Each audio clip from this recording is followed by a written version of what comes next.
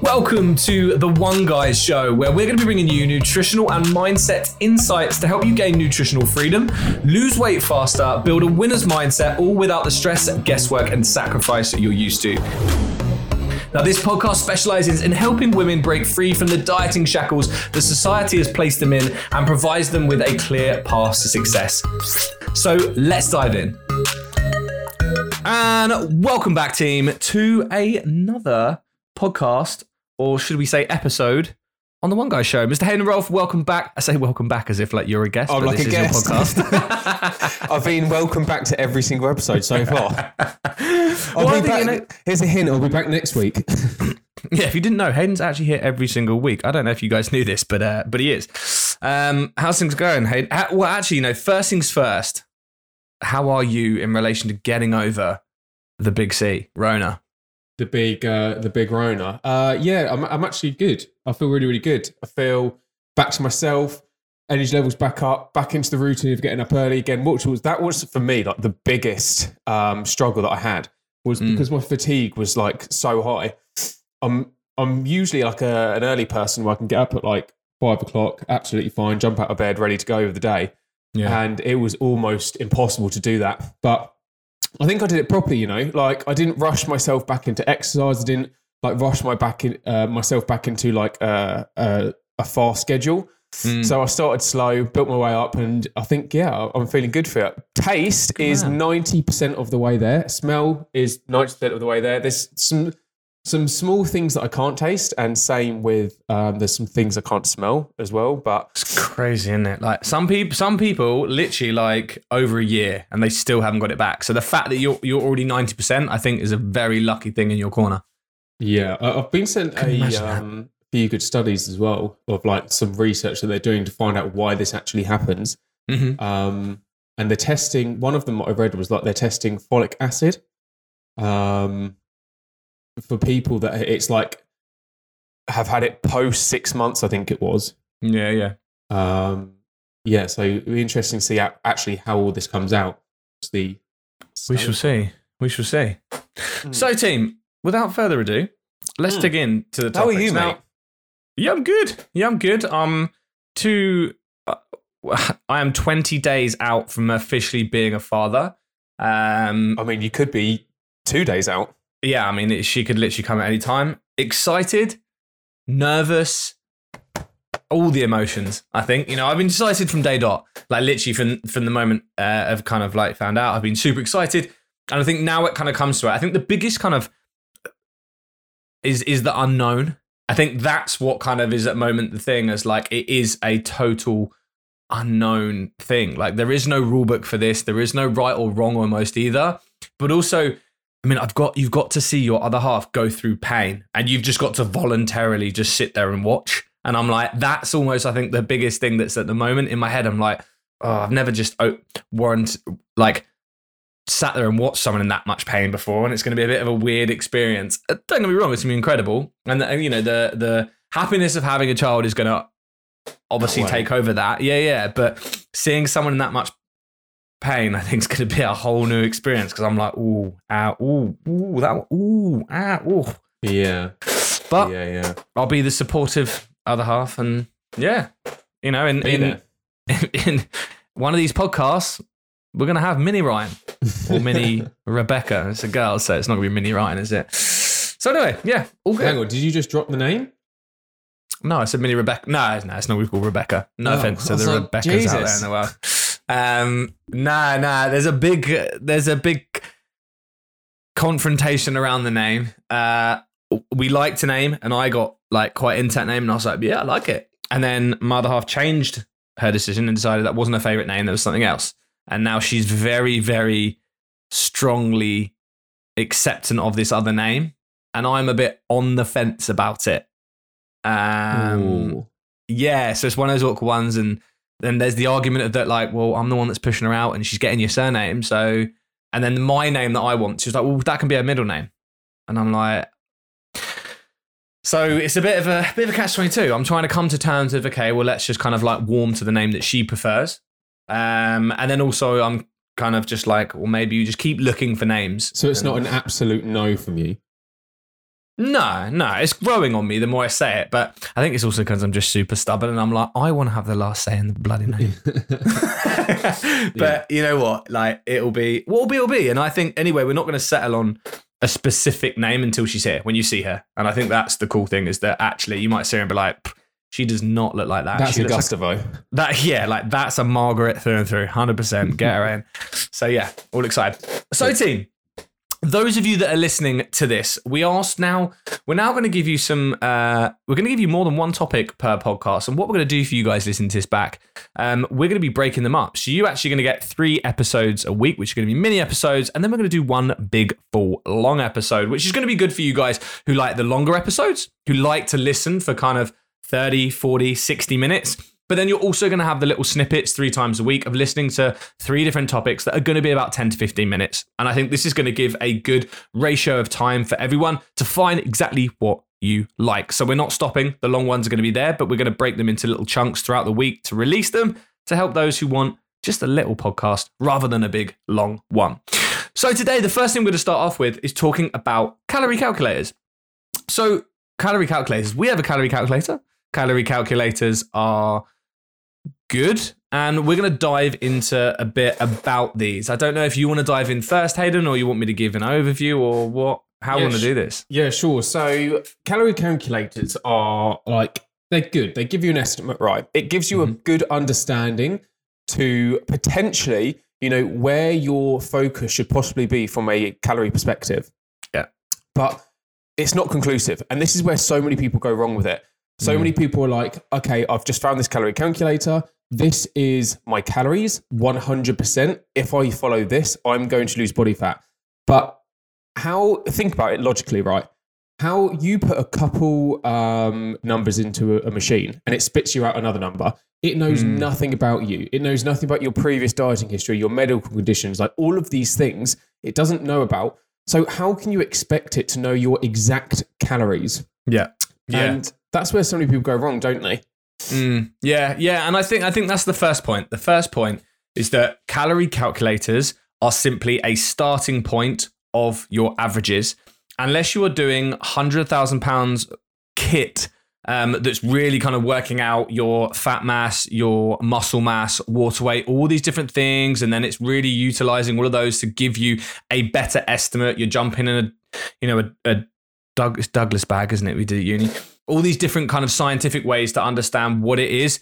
It's all just done on averages. And this is where people, like Hayden said, get confused, is that they see this number as the be all and end all. It's like, this is my figure. This is what I have to stick to. And if it doesn't work, then my body's broken. And it's like, actually what you got to realize is this is just a starting point on averages that gives you something to focus on.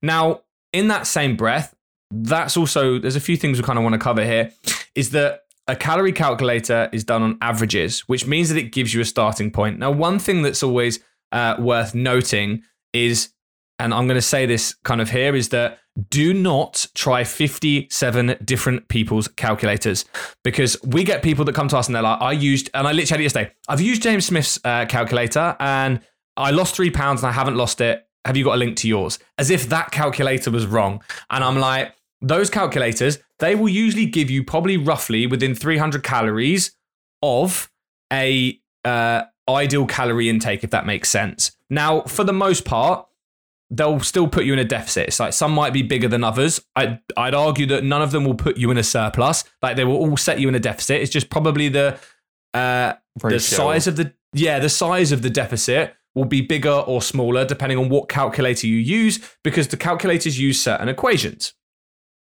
Yeah. So that's secondary point. The first thing is it starts on average. The second thing is once you get those numbers, stick with those numbers. Don't keep doing them, because then you're like, people get really confused and they get quite caught up with the whole like, but this one gave me 300 calories more. Ryan, yours gave us 200 calories less. Like, whose is right or wrong? And so before they've even started, they then cause overwhelm. And it's that whole like, when you're paralysis by analysis. It's like you're thinking too much in it that you don't even start, because you're still trying to find this perfect calorie number. But it's like the perfect calorie number doesn't exist, because no day is exactly the same. So that's why a calorie is always just a target figure around about where you want to be. And once you've used one and got that number, stick with it. And then once you've got that number and you want to stick with it, I don't know, Hayden, if you wanted to kind of talk about what you want to do once you get your calories, about kind of alluding here to actually like tracking stuff to find out. Yeah, I mean, this kind of ties in nicely to what I was going to say anyway, was like, so just to give you all an example of how far a calorie calculator can be out, by the numbers that have been suggested in a calorie calculation. So, obviously you've got your BMR and then you times it by like a number to find out like your activity level. So you times by your activity level to get like your maintenance calories.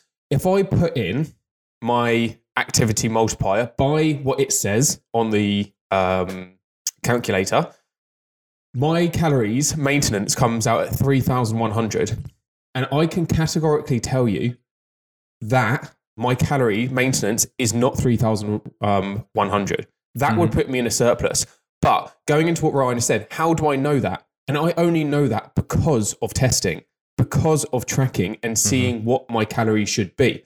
So like Ryan said, it's really, really important that you pick a calculation that you're going to use and stick to it. Like stick to it for at least 14 to 21 days.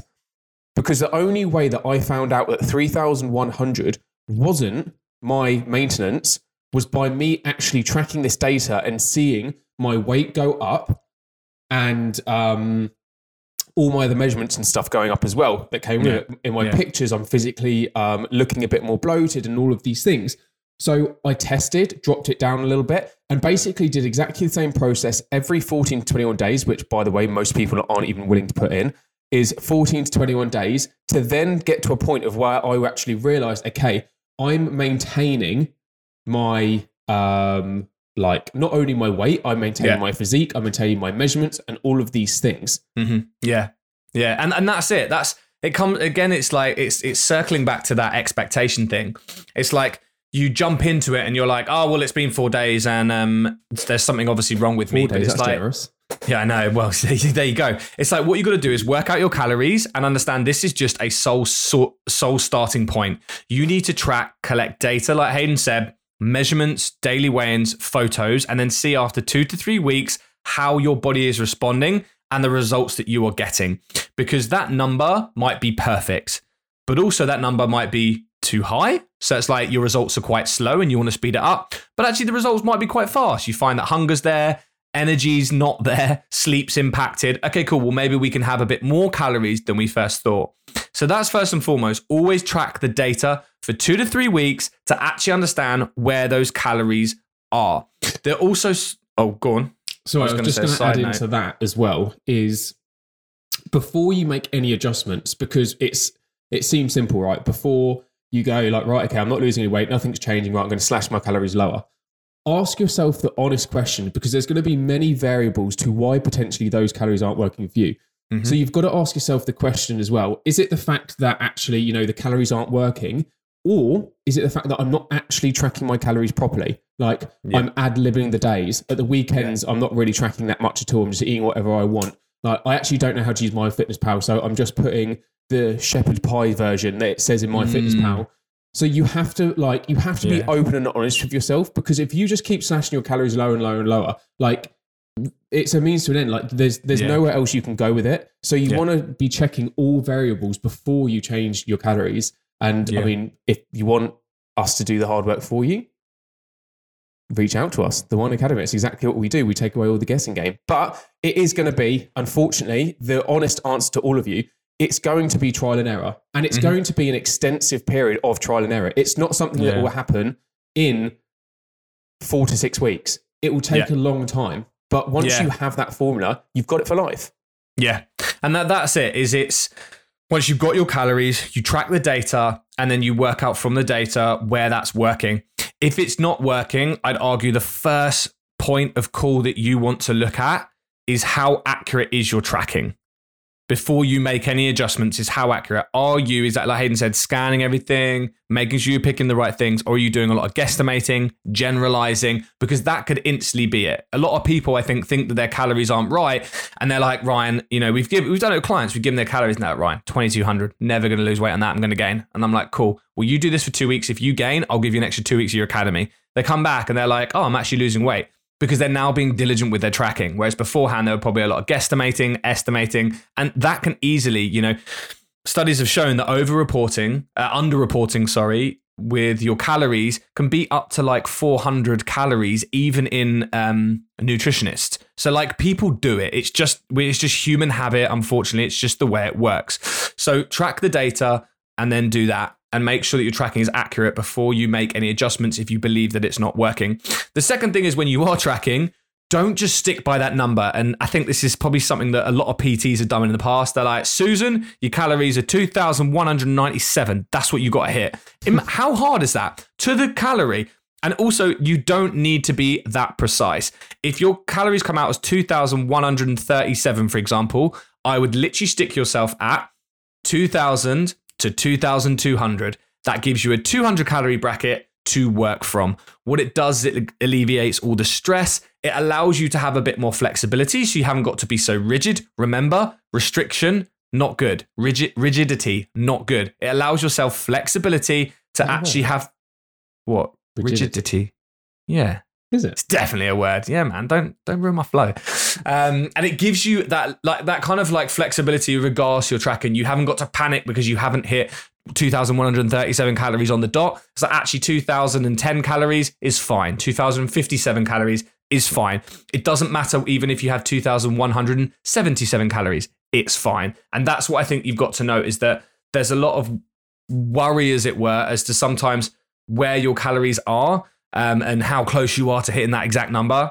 Don't worry about that exact number. Set a 200 calorie bracket with that number in it, if that makes sense, like I just showed you. And that will give you more flexibility, more relaxation around tracking as well. And the last point that I just want to kind of talk about calories and calculators here, Hayden, is about your activity multiplier decision.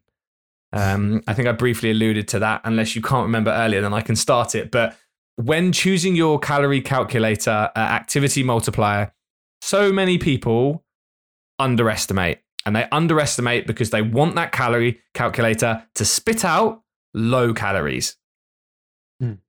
Yeah, I typically see it from two angles, if I'm completely honest. Like, I'd probably say the majority of the population 100% do that. Like, 100% want the low end of the calories, so they pretend that they're much more lazy than I am. And that can lead to a whole host of health problems. But at the same time as well, you do get the individual that goes on the other side where they're like, okay, this is what I want to do. I'm going to go to the gym 5 times a week. I'm going to hit my steps every single day. But in reality, it's not actually what you do. Yeah. So you've got a huge mismatch of what your calories are. So you don't want to be shooting from either end. Like, you want to, I always say to people when making the decision from an activity multiplier, it's like, get an average. Just find an average of what you normally do per week, because it's never going to be perfect. There are going to be times in life where you plan to go to the gym, you plan to do 10,000 steps, but life happens, so you can't do it. Yeah. So you want to have this kind of like balance and understanding it. Again, it's going back to being realistic with your expectations and reviewing. Everything that we're going to talk about really does. It's kind of the boring word, but it's reflect. It's reviewing. Yeah, massively. And also, just as a side note, before we move on, just as a side note here, if you have metabolic conditions such as PCOS, hypothyroidism to an extent, unless you're medicated, menopause, these different things can influence your calorie need due to metabolic changes and metabolic differences to your average person. So if you do have one of those conditions, as myself and Hayden always say, reach out to us. If you use our calculator, which is in the link in the description to this podcast, cool. But if you have one of these conditions, reach out, because we can give you a bit more information as to how you then would change it. And in the next little mini podcast episode, we're going to be talking about PCOS specifically and give you a brief overview as to what you want to be doing in relation to that as well. But just to kind of give a summary before we move on is calorie calculators, great starting point, but it's just averages. You need to track. Once you've got your calorie start, use a bracket. Use a bracket of around 200 calories to give you an area to aim for. Number 3 is track 2 to 3 weeks to make sure that that calorie target is leading you to where you want to go with regards to your results. And if it's not, check your tracking first before you make any adjustments. Number 3 is when you're picking your activity multiplier, just be true to it. Don't try and get the lowest calories. And also don't switch from calorie calculators to calorie calculators. They will give you different numbers. Use one, stick with it, hold the path, and then make relevant adjustments if needed once you've checked your tracking. Now we're going to talk about PCOS. PCOS is something that a lot of women in the world deal with. I believe it's something like 10 to 15%. I'm pretty sure I read somewhere. It's a lot of women in the world. And I think it's a lot of, there's a lot of misinformation or just a lack of information, I think, for the most part. And I didn't really delve into this openly and honestly until started working with Hayden like 4.5 years ago, or maybe even 5 now. And I was completely new to this. Hadn't heard of it, didn't understand it or anything. And then through speaking with Hayden, doing my own research, doing my nutritionist course, I've learned a lot more into it now. And it is so important to understand it. So what we want to do in this part is talk about a brief overview of PCOS, some key things to acknowledge, some key things to implement. And also we'll briefly talk about if you are using, working out calories, how this can be impacted when it comes to PCOS as well. And I'm going to let Mr. Hayden Rolfe talk about this to start with, because he's going to bring you some absolute knowledge bombs and, more importantly, implementable things that we can do to help. Yeah. So the first thing that you want to you should know that there's a few things at play that can definitely make losing weight harder when you have PCOS. Like, same rules apply though. Before I go into anything that I'm going to talk about, it's the same rules apply. Like, a calorie deficit needs to be achieved in order to get to your fat loss goals. Yeah. Like, everyone that I've spoke to, or a lot of people, because there's such mass confusion with PCOS and achieving your fat loss goals, like, I've heard all sorts of things, like you've got to cut out gluten, dairy, like you've got to do all of these other things that aren't necessarily actually necessary. Mm-hmm. So I've heard people as well say like these supplements are the magic formula, and you can take supplements that are going to benefit you, are going to help alleviate the effects of PCOS. But same rules apply. If you aren't still achieving that calorie deficit, it doesn't matter what supplement you take. And the same applies if you don't have PCOS. Like, there isn't a supplement in the world that's going to help you elicit fat loss if you aren't achieving the calorie deficit. Yeah. So the first thing to mention, and what is the biggest kind of take home that you might want to get from this if you have PCOS, is you can be slightly metabolically adapted when you have PCOS. And you can have an adapted BMR, which is basal metabolic rate, which, for anyone that doesn't know, your BMR couch calories. Yeah, I heard Simon used to call it. So a guy that I work with in social media, he was like, he used to call it your BMR, because basal metabolic rate doesn't mean a lot to people. It's like, okay, your BMR is your couch potato calories. If you were to lie on the sofa and do nothing all day. And I thought that was great, because I was like, oh, that does make sense. Your couch potato calories. Yeah, it's just the amount of calories that you need to basically survive the normal bodily functions. So that can be slightly adapted. Now, this is where these calculations, calorie calculators, aren't necessarily going to help you that much, because they don't take into effect your individual needs. So you could be anywhere, and it's been studied up to, some women can be metabolically adapted up to 40%. That's huge, right? So your calories could potentially be 40% less than what you once thought because of a calorie calculator. Now, Please don't listen to this and slash your calories to 40% right now. I knew. I was like, someone's going to sit there and be like, okay, cool. So an average person that I've worked out, if I do your calorie calculator, is 2,000, but I might be 40% adapted. That works out 1,200 for maintenance. So 800 is a good deficit for me. Absolutely bloody not. Yeah. And in how long have I... So yeah, in the last 10 to 12 years, there's only one person, and this is going like hundreds of thousands of people that I've worked with over the course of 12 years. Mm-hmm. One person I have ever got to a 40% deficit. One person. Yeah, that is it. And even then, we had to switch up their goals, because for her it wasn't really realistic for her lifestyle right now. So we had to then change our focuses and other things. But it could be anywhere between 5 to 40%. And this is where testing for you becomes exponentially more important, because you've got to find out what the perfect amount for you is. Now, it does involve a bit of a strategic testing system. So like Ryan said a second ago, if you are in the position where you have PCOS, you're really struggling to lose weight and you need some clarity, reach out to us and we can kind of help you give you a bit more clarity into how to kind of achieve your goals. So that's the first thing that's in play. You've got something that is going to potentially affect the amount of calories you should be eating. You're potentially maybe slightly metabolically adapted. And this could be one of the answers to why you're like, no matter how hard I seem to stick to this deficit, I can't seem to get my fat loss results because it might not actually be your deficit. Yeah. Yeah. And I think that's such a key point is that to highlight that is that it's not because you're broken. It's not because you've got PCOS that you physically can't lose weight. It's like the law of thermodynamics is always true. It just means that instead of your calorie maintenance being 2,000, it might be 1,700. So therefore, 1,700 is your deficit. Because, if you then were to eat 1,700 as a deficit of 300, well, for you, that's your maintenance. And this is all that people don't realize. And so they're like, oh, I'm broken. It says my maintenance was 2,000 and I'm eating 1,700 and I'm not losing weight. And it's like, well, actually, you could just be metabolically adaptive that you actually need to go down to like 1,400 to start to lose weight loss.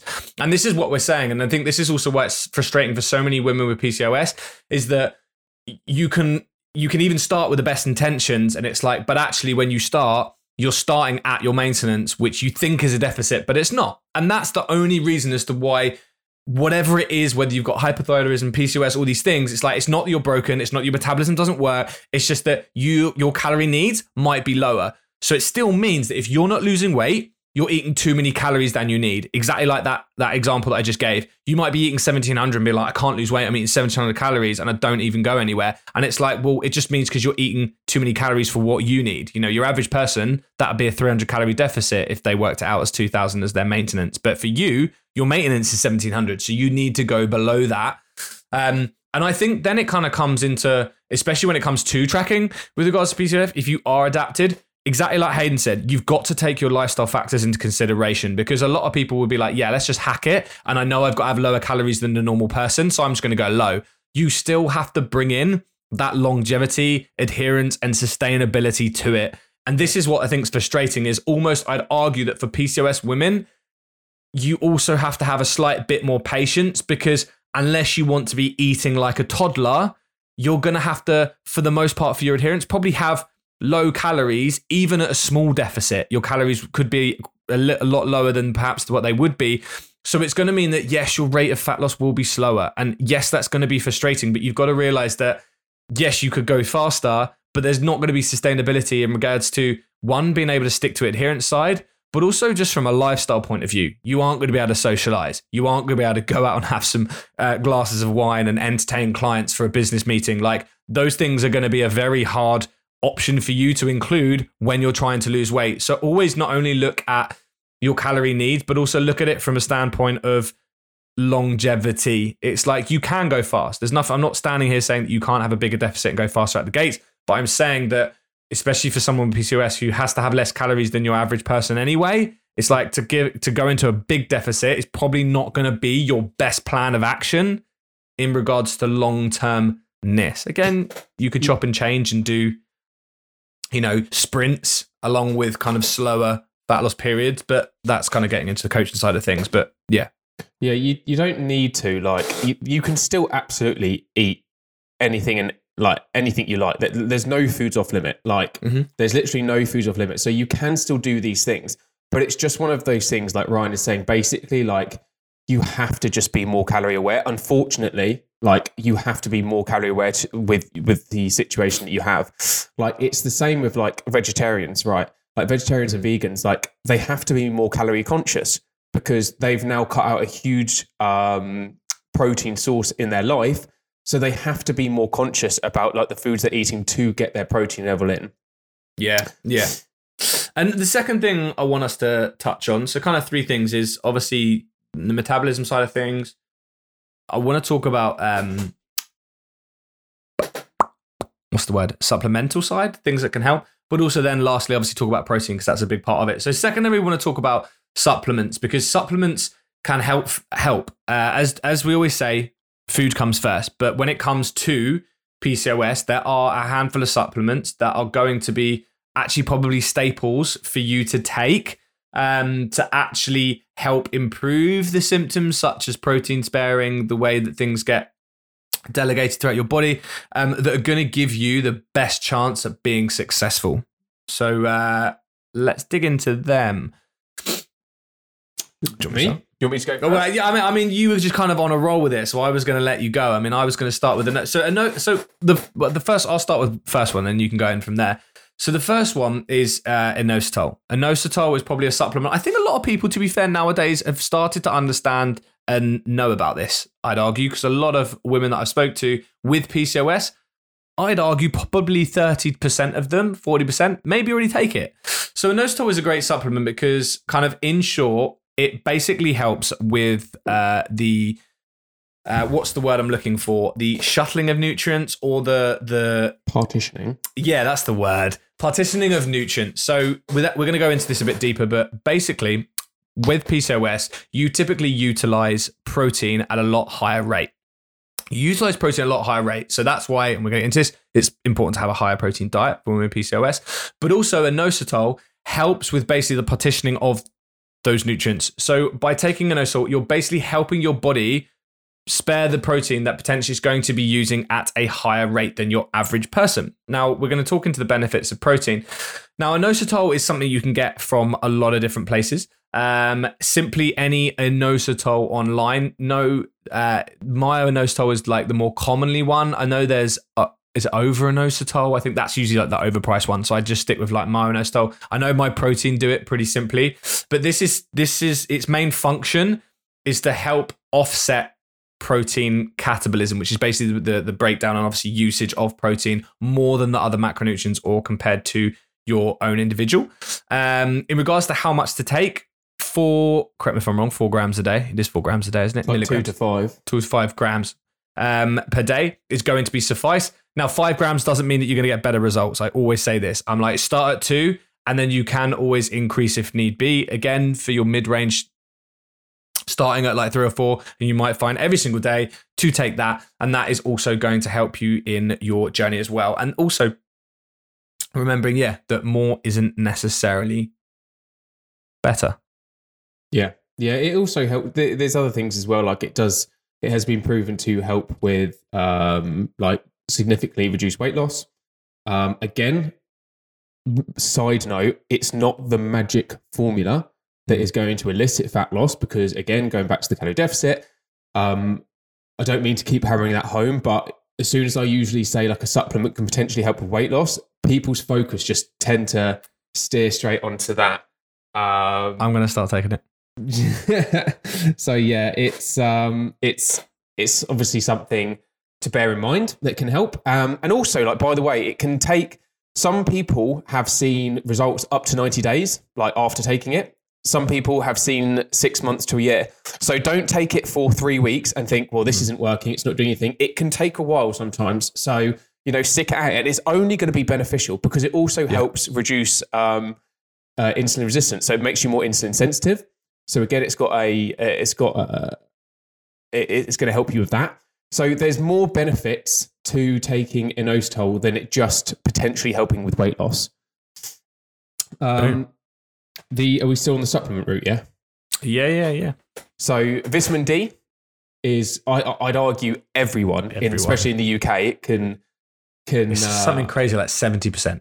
Yeah, it can benefit from vitamin D, but again, always consult your doctor with everything we're saying. And here's a fun fact before you continue on that, is that to get the relevant amount of vitamin D that you need from the sun, bearing in mind the sun doesn't appear that much in the UK, we all know that, you have to have like 70% of your body, 70-75% of your body exposed for 15 to 20 minutes.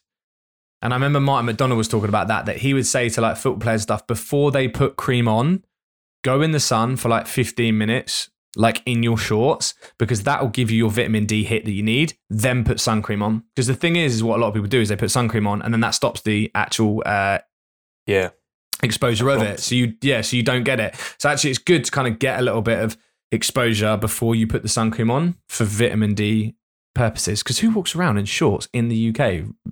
I don't think I do that often. There's sun like three weeks of the year. So you can hit your vitamin D 3 weeks out of 52 and you're going to be deficient. Yeah. But also with vitamin D, it's the main thing that I find is most beneficial with women with PCOS for vitamin D is I always like to look at it more of an approach of like, okay, most women that suffer with PCOS, like it's annoying for them. It's super frustrating. It can make them feel, a little bit depressed because they feel like they are broken. And I'm just using that word because that's the quote that I hear like literally daily. Like I feel broken. I feel like I can't achieve my goals. And it really, really helps reduce depressive symptoms. So again, not just PCOS, everyone across the world can probably benefit with that, or especially across the UK, but it does help reduce depressive symptoms. So if you feel like you're kind of stuck with this PCOS and it's making you feel depressed, taking vitamin D can massively help with that. And it can alleviate like that feeling of feeling depressed a little bit. So, that's something else to consider. In terms of dosages, like 2,500 IU per day is a safe dose. But again, like you could start at 2,000. It's really, unless your doctor, because obviously some people then have spoken to the doctors and they're purposely double dosing because they're trying to get your levels back up to normal. Obviously, then don't take any more. Like just listen to your doctor. But for the most part, again, anyway, like for everyone, 2,500 IU is safe per day. And you can, with vitamin D, you can backload or front load. So you can literally take your week's worth on a Monday, or if you forget to take it that week and it's Friday, you can take all of your week's worth on the Friday, which I think is actually a pretty amazing thing that it's like I yesterday forgot to take my pills. I won't be jamming all of them in me and like doubling up on everything because it's probably not ideal. So, but with my vitamin D, I can transfer my vitamin D tablet to today and I will take 2 of them. So just know that if you miss things with vitamin D, which, we all do here and there, you can take your vitamin D. You can take your vitamin D either all on a Monday for the whole week, or you could take it all on a Friday. And the best thing about vitamin D when you do take it is to be taking with a fat source. So it's good to obviously, as most of you should be doing anyway, it's always good to take tablets around a meal, like after a meal. I have made the mistake of taking it on an empty stomach, and I remember I got the worst like stomach pain in the world. I did it twice, and every time, and I was like, oh my God, I was like, my stomach is killing. So always eat food. It says on there to be taken with a meal. And I'm like, a meal wasn't here. I don't know where he was, but and see, my knowledge isn't that massive in the supplements for that, but I know L-carnitine, I believe. Yeah, I was literally about to like find my book. L-carnitine, Hayden, dive us in. Yeah, so L-carnitine has been unfortunately proven, and the reason I say unfortunately is because it's one of these things that people think it's the magic pill again, but it has been shown and studied to have an effect at reducing your waist-to-hip ratio. Which is obviously going to be beneficial from a weight loss standpoint, from a 12-week course that was of it. So again, it's not like a take for 1 or 2 weeks. It was like spread over the course of 12 weeks. It has been shown to have some benefits. So, you've got that. Last one is, like there's a few, but like magnesium, again, is often women with PCOS, are deficient in magnesium. And again, if you're deficient in magnesium, it can have an effect on like feeling fatigued and stuff like that. And that can indirectly have an impact on the amount you move and the amount of calories burnt. Yeah. And that kind of there's a lot of things, isn't there? It's like a lack of iron can do that. A lack of what was it? Was speaking with a woman yesterday who had Gilbert syndrome. Some of you might, but it's not very commonly heard about. And one of the main issues, not only obviously the physiological issues with liver producing certain aspects, etc., was that it left you feeling flagged. And I'm like, a lot of things are like that, where it's actually the way that the disease or illness, as it were, leaves you with a lack of energy is what causes the weight gain. It's never actually, like we say, it's never actually the fact that your body just stores fat out of nowhere. Like, your body can only store fat if it has excess energy. Excess energy has to be used or stored. It cannot be destroyed. Okay, so it always has to be used or stored. So all it is that whenever these things come about, it's like, oh, she said, she'd done a lot of research. So she was like, yeah, and it makes me feel, lethargic. So like, I can't exercise as much as I want. I can get to the end of work and I just have to lay down because I'm physically exhausted. So it does impact my step count, which I know obviously doesn't help. And it's like, yeah, so it's not directly that, but it's indirectly because it makes you not be able to get your output up as much. Therefore, then your calorie needs aren't as high, which means it's quite easy to eat at maintenance or eat over your maintenance. So that's kind of a thing as well. And a little kind of side note as well with regards to PCOS. So not only is it metabolism, there are some supplements you can take. Another thing is obviously, which we're going to get onto just kind of briefly talking, obviously protein. So as we mentioned earlier, protein is a supplement. Again, taking protein and making sure you hit adequate protein is going to help with PCOS due to the excessive usage of protein. I can't remember the stats of how, but you use protein at a lot faster rate compared to your normal or average person. When you're in a fasted period, and most of us are actively in a fasted period in the hours of throughout us the day being asleep. Yeah. You actually oxidize protein at a much higher rate, which basically means you use that as your fuel source. So there's obviously, it is more important for a woman with PCOS to be focusing on their protein intake because you are actually oxidizing at a higher rate. There's a couple reasons why it's important for you to obviously focus on protein as well. Again, typically some women with PCOS are also insulin resistant. So, there's going to be benefits to exercising and particularly lifting weights in the gym, doing resistance training. And again, if you're doing resistance training and stuff, like you're going to want to consume adequate amount of protein because it's going to help repair your muscles. But more importantly, again, when you are obviously in a fasted state, you are going to be oxidizing protein at high rates. So, you want to take that into consideration. Yeah. So having kind of regular feedings is going to be more beneficial. Yeah. And having adequate protein, for the average part for most people, it's going to be 20 to 30 grams of protein per meal, spread out it's probably similar to that. It's like 20 to 30 grams per meal, spread out kind of 3 to 5 sittings is going to be a probably good average way to go. And last little kind of fun fact before we wrap up PCOS is fruit.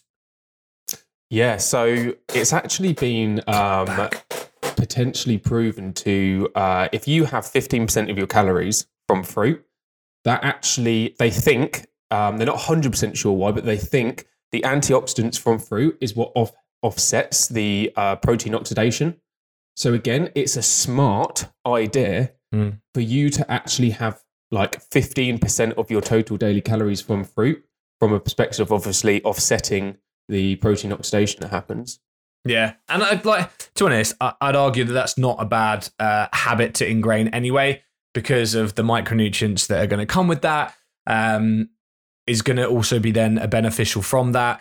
You can also it's not hard to get in 15% easy. Like, I love fruit. What's that? 15%. So you're kind of talking probably for me, it'd be like 4 apples.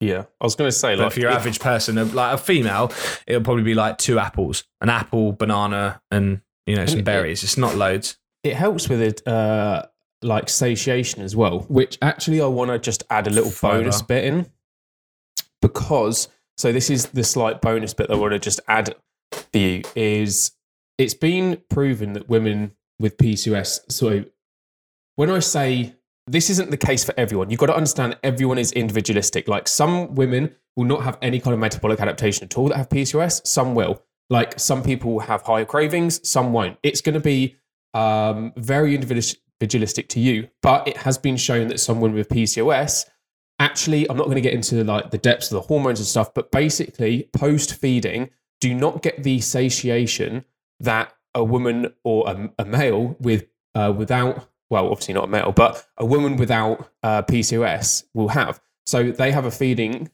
they eat a meal, and they feel satiated after it. It's been shown that women with PCOS can potentially not get the satiation that's required after the eating, which makes you feel more hungry, which means your cravings are going to be higher. So this is something that so many people overlook. And this is what I determined someone being a good coach to a bad coach. And unfortunately, this is just not the information that a lot of personal trainers know. I'm so sorry if you're a personal trainer and you're listening to this, but hopefully you can use it as education rather than anything else. It's like if your client has PCOS and they particularly report that their cravings are really, really high. Like, again, I've just told you there's a specific hormone that is not getting, is basically getting downregulated, which is causing you to have higher hunger even after eating. So if I go and, as a trainer, go and get you to do an intense amount of exercise, we know that intense exercise is only going to increase your hunger higher. So if I'm getting you to do intense exercise and I know your hunger is already high, like, I'm leaving you in a really, really bad place here. Like, I'm not really thinking about you and your individualistic needs. Mm-hmm. So it's something that you need to bear in mind. And it's something that's worth mentioning because, again, if your hunger's higher, it's going to be a huge, huge issue for your adherence to your calories. If you now, on top of that, know that your calories potentially need to be lower, so you now need lower calories, you now have higher cravings, and your trainer is now chucking an abundance of intense exercise into your regime, do you think it's going to be easy or harder for you to maintain your calories? Well, of course it's going to be harder. So these are the things that have to be considered. And this is where this is why we specialize in helping women with PCOS, because we understand what's going on. And we understand how we can make slight adjustments for your individualistic needs. Yeah. Yeah. So, a little roundup summary. So first things first, you can have a down-regulated metabolism. So as we always say whenever using these calculators, just be aware of that. Again, you've got to start tracking. A kind of rule of thumb that we typically use is give yourself, instead of a 20% deficit, is a 30%. But if you're using a calculator, it's probably going to work it out for you anyway. But just understand that when you are looking to lose weight and you use a calculator, if things don't move in 2 to 3 weeks, you may need to go for lower calories. Again, once you've checked your tracking. Second thing, good supplements that can help: inositol, vitamin D, L-carnitine, and magnesium for the multitude of different reasons that we just went through. Again, focusing on protein, having regular feedings with adequate protein in them can also help with regards to helping with insulin resistance, helping with increasing the amount of protein and repair if you're training as well. And then also looking at getting 15% of your calories from fruit. So we're going to talk about protein. Protein has a multitude of benefits, not only from a weight loss standpoint, but also from a standpoint, especially if you have any metabolic conditions such as PCOS as well. Now, protein is arguably the second most important thing. We know when it comes to losing weight, calories are king. That is the underlying factor. If you're not losing weight, it's because you are eating too many calories. Now, once you've kind of got your deficit in place, that's probably going to be your first point of call. Once you've got that deficit in place, your second thing wants to be eating adequate protein. Now, me and Hayden probably just take it in turns, probably easiest, as to the benefits of eating adequate protein. So when it comes to losing weight, we typically get hungry. That's a normal, actual, physiological response. I think, Hayden, that quite a lot of times people are, I think I did in my early PT days and early kind of working as a nutrition coach was like, I was always concerned if my client was hungry. I was like, shit, I need to change something. But it's like hunger is a natural hormonal response to dieting. You're giving your healthy. Yeah, it means you're working properly. Like, you're giving your body less calories than it needs to do its job. I almost argue that like a little bit of hunger is a pretty good sign to yourself often that you're in a deficit. Occasionally, obviously, there's different things that are going to be, whether it's emotional hunger or stress, all these different things, lack of sleep. But hunger usually, for the most part, is one of the signs that you are in a deficit. Now, we want to offset this as much as possible. Protein is going to do that because protein basically has a slower digestion rate, which basically means it keeps you feeling fuller for longer. Now, when it comes to protein and with that satiety feeling, it is going to help keep you fuller for longer, which is going to reduce your hunger, and therefore it's going to improve your adherence. So making sure you have adequate protein, which we'll talk about what is adequate protein at the end of this part, is that making sure you have protein at every meal. And I would argue that that is a very good rule of thumb, is to always make sure that you're adding protein to every meal, because it's going to help increase the satiety of that meal, which basically means the fullness, and it's going to therefore reduce your snacking. It's going to reduce your snacking, which obviously, again, there's no issue in snacking if you're someone that likes to snack and graze. But for the most part, I think a lot of women struggle with the snacking between meals, because that's then what increases their calories and what brings them out of a deficit. So for satiety purposes, protein is key. Yeah, it's also a bit of a win-win, really, because with protein, it's got a higher thermic effect of feeding, which basically just means you actually burn more calories through the consumption of eating protein than any other macronutrient. So it's kind of like a win-win, because you're physically burning more calories through eating protein than eating a carbohydrate or fat. Everyone's sprinting to a supermarket right now to buy a pack of chicken. So the actual net calories of the protein calories consumed is going to be lower. Yeah. Less calories. Yeah, which kind of means if you intake 300 calories of, for example, you intake 300 calories of potatoes, or you intake 300 calories of chicken, you might consume, once you've gone through a digestion process, 280 calories from those potatoes, whereas you will only consume 260 calories worth of chicken, because it costs more calories to digest it. That's probably an easy way to explain. And it's like, well, that's cool. Like, in theory, that is a way, that's one of the ways that you can increase your metabolism, because that's just your body working and burning energy, is actually eating more protein, because therefore your body is burning more calories in one way, shape, or form. In this case, it's through digestion. Another reason as to why protein is good is because it also helps with muscle muscle preservation. That's the right word, I think. Muscle preservation. Preserve it. Because basically when you're in a calorie deficit, your body deems that it is in a state of famine. Your body it doesn't know the difference in relation to like you purposely doing it, and it's actually a controlled thing, to you then actually being out in the wild, caveman style, and Hayden hasn't caught us a deer in a long time now, and the rest of us are starving and we're waiting for this deer. So your body basically starts to obviously then consume its own stores. The thing is that when we're in a deficit, your body doesn't just only consume stored body fat. It uses up stored carbohydrates. It also breaks down protein, which is muscle, because it is metabolically active tissue. And then it breaks that down to then in turn cycle to then turn into energy for us to use. Because if we're not getting enough energy coming in, your body then has to take the energy that is inside to produce then the output that you want for the outside, i.e. muscles contracting, moving, all that good stuff. So by making sure that we have adequate protein is also going to help in relation to us actually ensuring that we maintain as much muscle mass as possible. Now, this is super duper important because, as I said earlier, muscle mass is metabolically active tissue, which basically means that it costs us calories to keep. So again, we're always kind of reversing back to the more calories you burn, the more calories you're going to be able to consume and still lose weight. So keeping muscle mass is super important, but not only from a calorie burning point of view, muscle retention is important because it keeps you strong. It obviously is then going to help later on in life when we tend to atrophy through the later stages, going through menopause, also when, even men with their testosterone dropping, it is going to be... Go on. No, go on. Oh, I was saying, it's going to be super important for the longevity of you moving forward as well. And especially if you're an avid gym goer, you want to be eating adequate protein because it is going to ensure that you are able to stay in a positive nitrogen balance. I mean, that means nothing. So it also is going to help you repair your muscles and get stronger, build muscle as well. Because if we haven't got adequate protein, we're not going to have an easy time trying to build muscle as well, which is kind of going to defeat the object.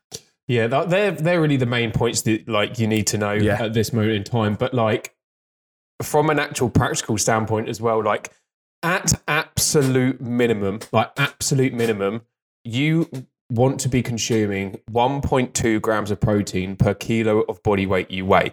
Minimum. Ideally, you want to be much closer to the 1.6 mark. 1.6 grams of protein per kilo of body weight you weigh.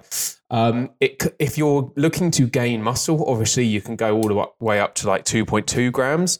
Yeah. But for the most part, like if you've never placed your focus in consuming much protein at all, and you just randomly jump up to like 1.8 grams, you could have some digestive issues to start off with. So I always suggest like starting on the lower end and slowly working up. But you really, really, really like don't want to be having anything less than 1.2 grams per kilo of body weight. Yeah, exactly that. And if you look at, I was just doing some maths.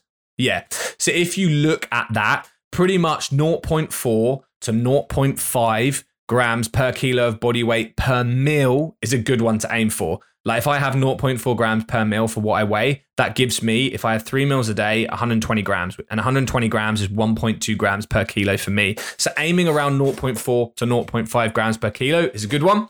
Again, you want to spread it out. Spread it out throughout the day. So I would try and, for most of you, it's going to be breakfast, lunch, and dinner. So I'd always try with your 3 main meals to get kind of 0.4 to 0.5 grams per kilo in that. So a source of protein, we're going to talk about sources in a second, at those meals. And if you can try and get a snack which is high in protein, whether it's a protein bar, whey protein, looking at maybe some yogurt, looking at some nuts, looking at, that completely stumped me, boiled eggs, looking at, completely like went out my head. These are just going to help give you some additional protein. Again, you're going to get trace proteins from other variety of ingredients on your plate, not just from the direct protein source as well. So when we're looking at sources, just to kind of give you a quick overview of sources, sources are coming from things such as meat, fish. I was waiting if you wanted to join in with me listing these here. Keep going, mate. Meat, fish, dairy. You can also get them from beans and legumes, like green peas and stuff. You can get it from broccoli. You can get it from tofu. You can get it from. Yeah, you just want to like. I saw someone put it on my Facebook the other day. Well, not literally my Facebook, but it was like a status. Peanut butter. No, but I saw people like, the only source of protein that I seem to like is nuts, and I was like, "There's trace protein in nuts, but nuts it's not really a protein source. It's like the majority of nuts is fat, so it's like don't." And again, this is the argument that like vegetarians and vegans have, don't they? Like, there's more grams of protein in broccoli than there is. It's like, a steak. Oh my god, yeah. But the amount of and this is what you've got to remember is an easy way to do it. Is to once you've worked out like what your amount of grams per body weight that you need, say you're like, okay, cool. I worked out that I need 90 grams of protein. Okay, cool. What you got to do is break that down into per meal. You have 3 meals a day and you need 90 grams of protein. That's 30 grams of protein per meal. When you're building your meal, think about what you're having. Okay, so I'm having chicken fajitas. Cool, I need 30 grams. Well, I know that 100 grams of cooked, sad I know this, but I do. 100 grams of cooked chicken is going to give you 30 grams of protein. So when you're making chicken fajitas, you always want 100 grams of chicken, and that's going to give you enough protein to hit your targets. That way you can then manipulate your protein source in your meals to hit your targets. And then always look back, especially if you're tracking calories, you can look back in MyFitnessPal, whatever app you're using, and look at previous days when you've hit those protein targets, because they are literally set days that you can now use as reference on how you can hit your protein target moving forward. And as a cheeky little bonus, as we're about to round this up, if you would like a protein source sheet, which gives you a list of about 30 odd protein sources per 100 grams, DM me on Instagram the word protein sheet, and I will send the link over to that to you. All you're going to do is enter your email, and then we'll send it straight into your inbox, and that will help you identifying some of the best sources of protein that you can get. So to bring this up for a little summary, protein is important because 1, it helps keep you satiated. It helps keep you fuller for longer, which is important when dieting. Number 2, as Hayden said nicely, the thermic effect of food. It burns more calories than carbs or fats when you eat it. Therefore, you are going to, in turn, increase your metabolism, burn more calories each and every day. And lastly, it's going to help with muscle retention, but also muscle repair as well. It's going to make sure that you don't lose muscle through dieting, but also if you're going to the gym, it's going to help you repair and get them muscles big and strong. And if you need protein sources, DM me the word protein sheet and I will send that over to you. 1.2 grams per kilo of body weight is going to be your lowest identifiable amount. And then you want to break that up evenly throughout your kind of daily meals from there. And that, ladies and gentlemen, is pretty much an hour bang on. Good work, Hayden Rolf. Boom. Boom. Well, team, it's been an absolute pleasure. I hope you enjoy the new format. It means that not only do you get these whole full hour-long episodes, but also you get 20-minute episodes throughout the week as well. For those of you that like to hear mine and Hayden's voices throughout the week, you now can hear us more on podcast. Apart from that, as per usual, if you need anything and you want us to take the guesswork out, and I said this the other day in my email, how many times have you thought, I know what to do, but I just can't do it? It's so common. I speak to so many of our clients who know exactly what to do, know how to eat healthy, understand calories, have tracked calories before, but they just can't get it to work. DM us Academy on either Hayden's Instagram or my Instagram. Our handles are down below, and we can reach out and talk you through to see if we'd be a good fit for one-to-one coaching. As per usual, if you just want some free resources, link to the calorie calculators down below. And if you want that protein sheet, DM me protein sheet, and I will send you the link so you can get that protein sheet sent to your inbox. Apart from that, that is me, Ryan Smith. Thanks for joining me. Hope you enjoyed the little listen. I should start radio. I thought you were going to sign me off. I didn't know what was going on. No, man, you got to sign yourself off. Yeah, no, thank you for this pleasure. I'll come on the episode again next week. Oh, I love this. All right, team. Well, look, have an awesome week. I'm not too sure when this will be uploaded, end of the week. Have an awesome week. Hope you are enjoying yourselves. And apart from that, we'll see you in the next episodes. See you soon. Take care, team. Bye-bye.